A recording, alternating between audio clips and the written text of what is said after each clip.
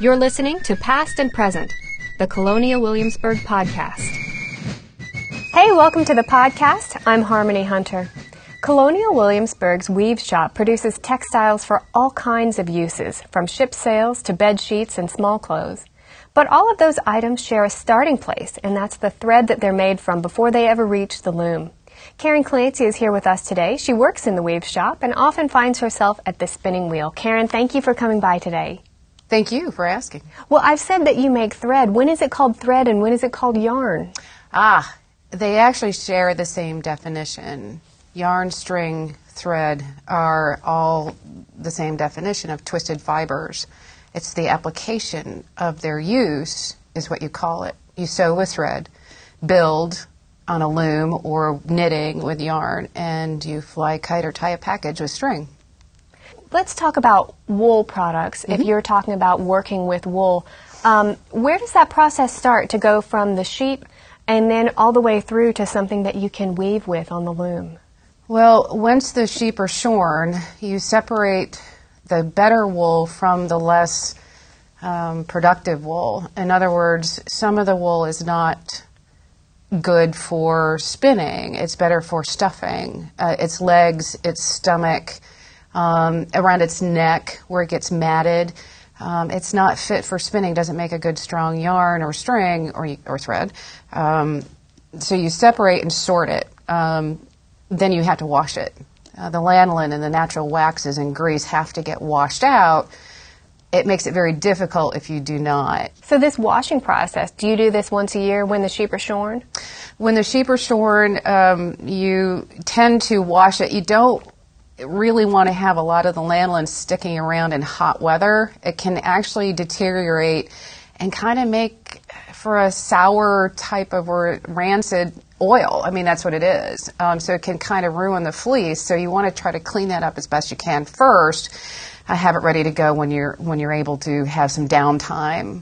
It's pickup work, really.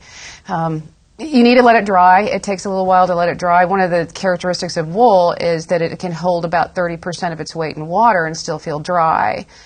So you really have to spend a lot of time, and our humid climate is not really the best conducive climate for drying. Laundry doesn't dry half the time outside. So we spend a lot of time just kind of watching things dry. And then we need to brush it and organize it into some semblance of order. It's like brushing a hair on your dog, or curry comb a horse, or brushing your own hair. You need to align the fibers, although randomly they're not perfectly in alignment. But using the set of wool cards, they're a little bit different than cotton cards. The gauge of the wire is a little stiffer. And you just gently align the fibers, transferring from one paddle or one card to the next. It takes very little time to get what we call a bat or a rolag, a piece. It's just a fluffy wool that allows us to slide. In the process of creating thread or yarn, is that one of the more time-consuming steps, the carding, the combing of the wool? Yes. It depends on your project. Do you want to have a three-piece suit look like a sweater? You'd be ahead of your time. Or do you want something to be very insulative, warm? You would comb your wool, which is a set of it looks like row after row after row of very sharp, long 10-penny nails, which you impale the locks on, and it's stationary. One of those combs, large combs, is stationary. The other you hold and you drag through. It separates the long fibers from the short fibers. You have a small piece of wood or shell or horn is what we use from one of our Devon cows with tiny holes in it. And you fish a little bit of that prepared combed fiber through one of those holes. The piece that has the holes in it is called a diz. As you pull those fibers through, it makes those fibers completely parallel. That, when it's spun and twisted, will make a slick, shiny, hard almost yarn called worsted for suiting. It's appropriate for suiting, very slick, shiny, and reflective. as opposed to carded, which is combed, randomly aligned fibers to make air pockets, which will make it fuzzy and make it insulated for blanketing and anything you want to stay warm in, like our sweaters today. So that's the difference between carding and combing of the wool. You have to know what project you're working on to prepare the fibers appropriately. So what happens then when you take that carded wool to the spinning wheel? You have your spinning wheel with a bobbin.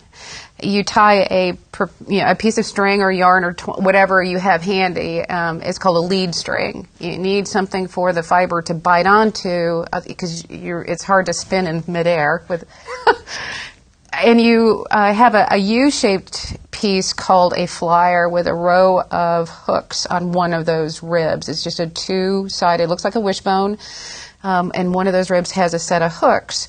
That lead string that's wrapped around the axle of the bobbin is placed along the hooks through a hole called the orifice, and now you hold on to that lead string. The wheel is put in motion by a flick of your fingers, and it's kept in motion with the pedal, like a pedal sewing machine, and the whole mechanism starts moving. A drive band keeps that wheel and the flyer moving, and the bobbin is moving, and it's providing the twist. You fray out the end of the lead string just to give you some surface area. The the rolag or the prepared fibers is placed on top of that lead string. You hold the lead string with your left hand. It's the place I start usually. There's many different techniques, but I want to keep the twist away from my fibers. I want to gradually control the energy that it's producing. It's like winding up a rubber band on a balsa wood airplane. It's building up lots of energy, but if you let go too soon, it's going to take off someplace you don't want it to go. So I hold with my left hand and keep the energy back as it's building up twist as I'm pedaling, and it's like holding back the energy of a dam. You hold back the energy. I have in my right hand my fibers and the lead string, and I gently slide back a little bit, and I let go of where I've been holding and keeping that energy back, and the twist travels up. It races up. It wants to move. It wants to release energy. I hold again at a stop where it stops, where my two fingers meet. I hold, I pull back, slide, pull back, and I keep sliding because I know by feel and practice how much to let slip through my fingers to make consistent yarn. When you're finished making enough or you have run out of arm, you let up on the tension, and the bobbin winds and stores the yarn you've just created until you develop your own rhythm and you make the yarn as thick or as thin as you want for that particular project you're working on.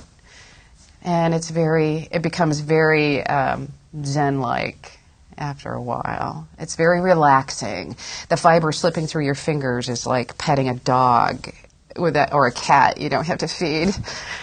And it's very rhythmic, and some people find writing very relaxing, and spinning is that tactile relationship that you have that is very, very rewarding. It's amazing to think of the energy and the time that goes into making a length of thread, especially when you think about carrying that thread to the loom and then turning that into a textile.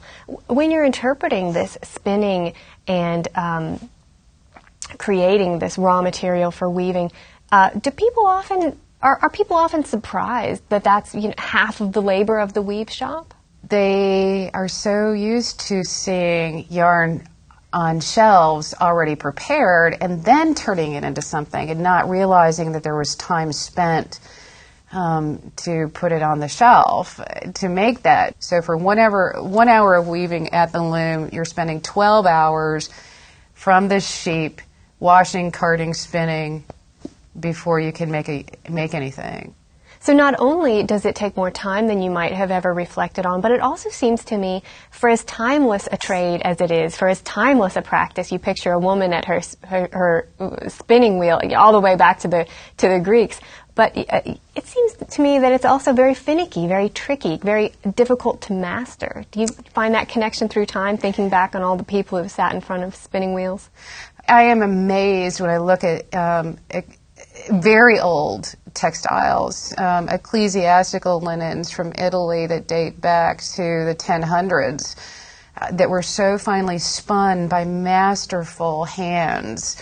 When you think about the yarn that was being spun out of linen, which is fibers out of grass stems, out of flax plants that are so gossamer thin, we have this thing in weaving where you have so many threads packed into an inch. It's called ends per inch.